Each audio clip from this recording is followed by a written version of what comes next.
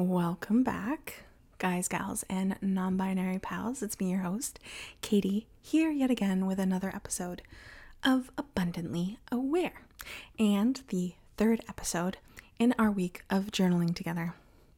So, this podcast is a space for all things mindfulness, meditation, and, of course, journaling. If you enjoy this series in particular, please consider subscribing here on YouTube or wherever you get your podcast episodes, because it is a fantastic way to support the podcast. So, without further ado, let's get into this episode all about different tools that you can use to make journaling just a little bit easier to practice. Let's get into it.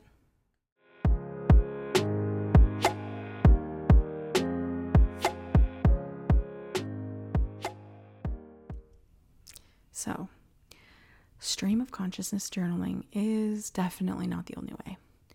For those days when all you can think of to write is, I just don't know what to write, and you need just a little push, it's a great thing to have tools to lean on and to make your practice that much easier and more approachable. So for me, stream of consciousness journaling sometimes tends to become a to-do list. And that's not really the reason why I'm journaling. I prefer to put my to-do lists in my planners, both digital and physical. And of course, there are times when I, of course, want to get all my thoughts out on the paper, but those are usually at specific times for specific things and not really in my mornings. Of course,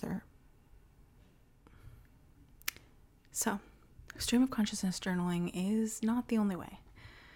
And for those days when all you can think to write is, I just don't know what to write, and you need just a little bit push, it's a great thing to have tools that you can bring with you to lean on and make journaling just a little bit more easier and approachable. So for me, stream of consciousness journaling tends to become sort of like a to-do list in the mornings, and that's not really the reason that I started journaling. So, of course, there are times when I just want my thoughts out of my head, but that's usually an afternoon thing, not really a morning discovery sort of journaling, and I like to save those for my planner. But,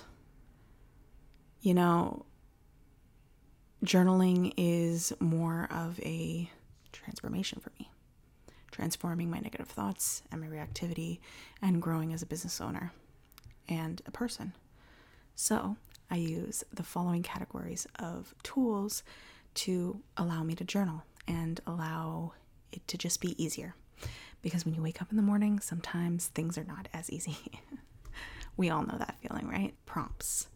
I have found that there are many places that you can find prompts to prompt you in specific areas for specific topics. Those can be found on Google. They can also be found with Pinterest search, because, a lot of bloggers use Pinterest, and a lot of bloggers, include prompts within their blog posts. They can actually also be found in prompt journals on Amazon, and sometimes your local bookstore.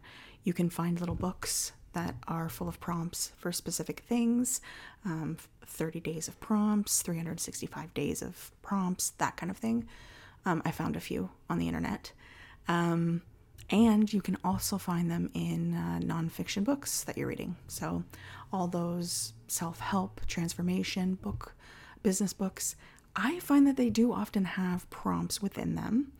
And you can use those in your journaling. And you can actually sort of like create a list of prompts that you either have in your planner, or you can have them in an online software that you use, where you keep all of these prompts in a tally, and you can just pick and choose whatever you need. The next category of tools that I use to journal are lists. It's a really good way to create also prompts for yourself down the road is to use those lists. So, of course, we have the gratitude list, which I'm sure everybody's heard of. We have the dreams list, the goals list, the affirmations list, all great lists that you can use to create prompts, but also to journal in the morning. And I find that when I do bring myself back to gratitude, I tend to have a sort of better day. And the last category of tools that I use is I pull from anything written. Now, it's not written as a prompt specifically, but I create a prompt out of the words. So, for instance, I've used tarot or oracle cards or affirmation cards, but tarot or oracle cards specifically. Like an example of this is, what if you were to pull the death card, which for me means that you must release something in order for something new to grow. And so the prompt that I would use is, what's one thing that I want to bring into reality and what is stopping me from having that thing? So that's how I would, for instance, use an oracle card. You can also use a chapter title or a line from a fiction book. Those stories, they do have prompts within them. I think that when you see those characters going through something that maybe you've gone through before, you can kind of journal on how you have reacted in the past to those situations and how you could change going forward. I also don't want to limit journaling to just writing. I think that you can also draw or collage as a form of your journaling, because not everybody's the same, and some people just, express themselves far better in using art in that form than in the written word. So I would definitely recommend either drawing, scrapbooking, collaging as your form of journaling. I think that's a fantastic thing to use. You could even use Canva and create like mini vision boards each week or each day to represent how you're feeling and getting out your feelings. You can even write poetry instead. That's also another form of artistry. And lastly, I did mention this a little bit before, but affirmation decks. So you can journal on the word that you received when you drew it, what it means to you, or how you can cultivate it going forward. I've used that actually in my journaling workshop. We pulled a card and we journaled on how we might be able to bring that word into fruition. And I think it was a fantastic exercise and really gets you thinking on who you are, I think, as a person. So those are all the categories and the tools that I use to journal. Now we have a question that I've gotten about journaling. So at the end of every single episode in this series, I'm going to answer a question that I've had in the past or one from the comments down below. So please, please, please leave any questions that you might have in the comments down below about journaling, and I will do my best to answer them. So the question I have for today is, how do you let go of wanting your journal to look pretty and aesthetic?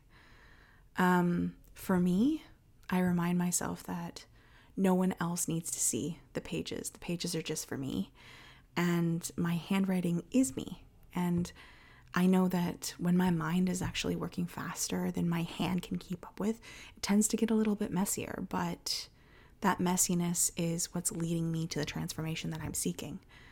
I know that it's a constant reminder of this, and it doesn't just happen overnight, that you're like totally fine with it being not perfect per se, but I think that's even more work that you need to do on why you can't journal if it doesn't look pretty, And also another way to combat this is, instead of writing, typing it out.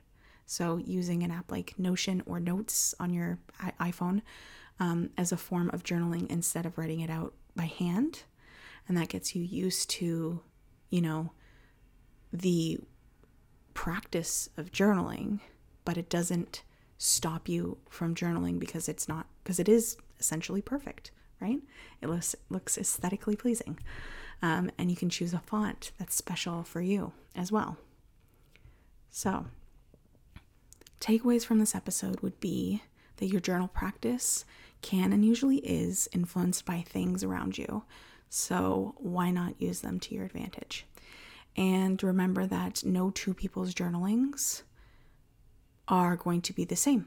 So yours is different from everyone else's, and vice versa. That's it for this episode of Abundantly Aware. And if you resonated with this episode, you can find us over on Instagram and YouTube at Abundantly Aware Podcast.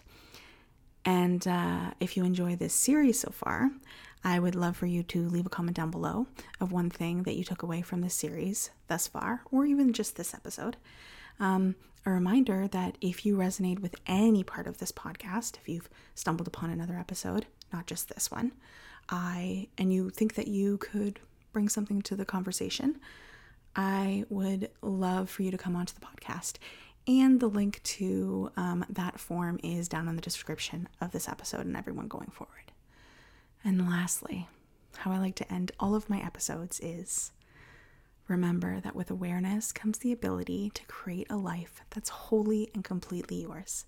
Thank you so much for listening, and I'll see you in tomorrow's episode. Bye.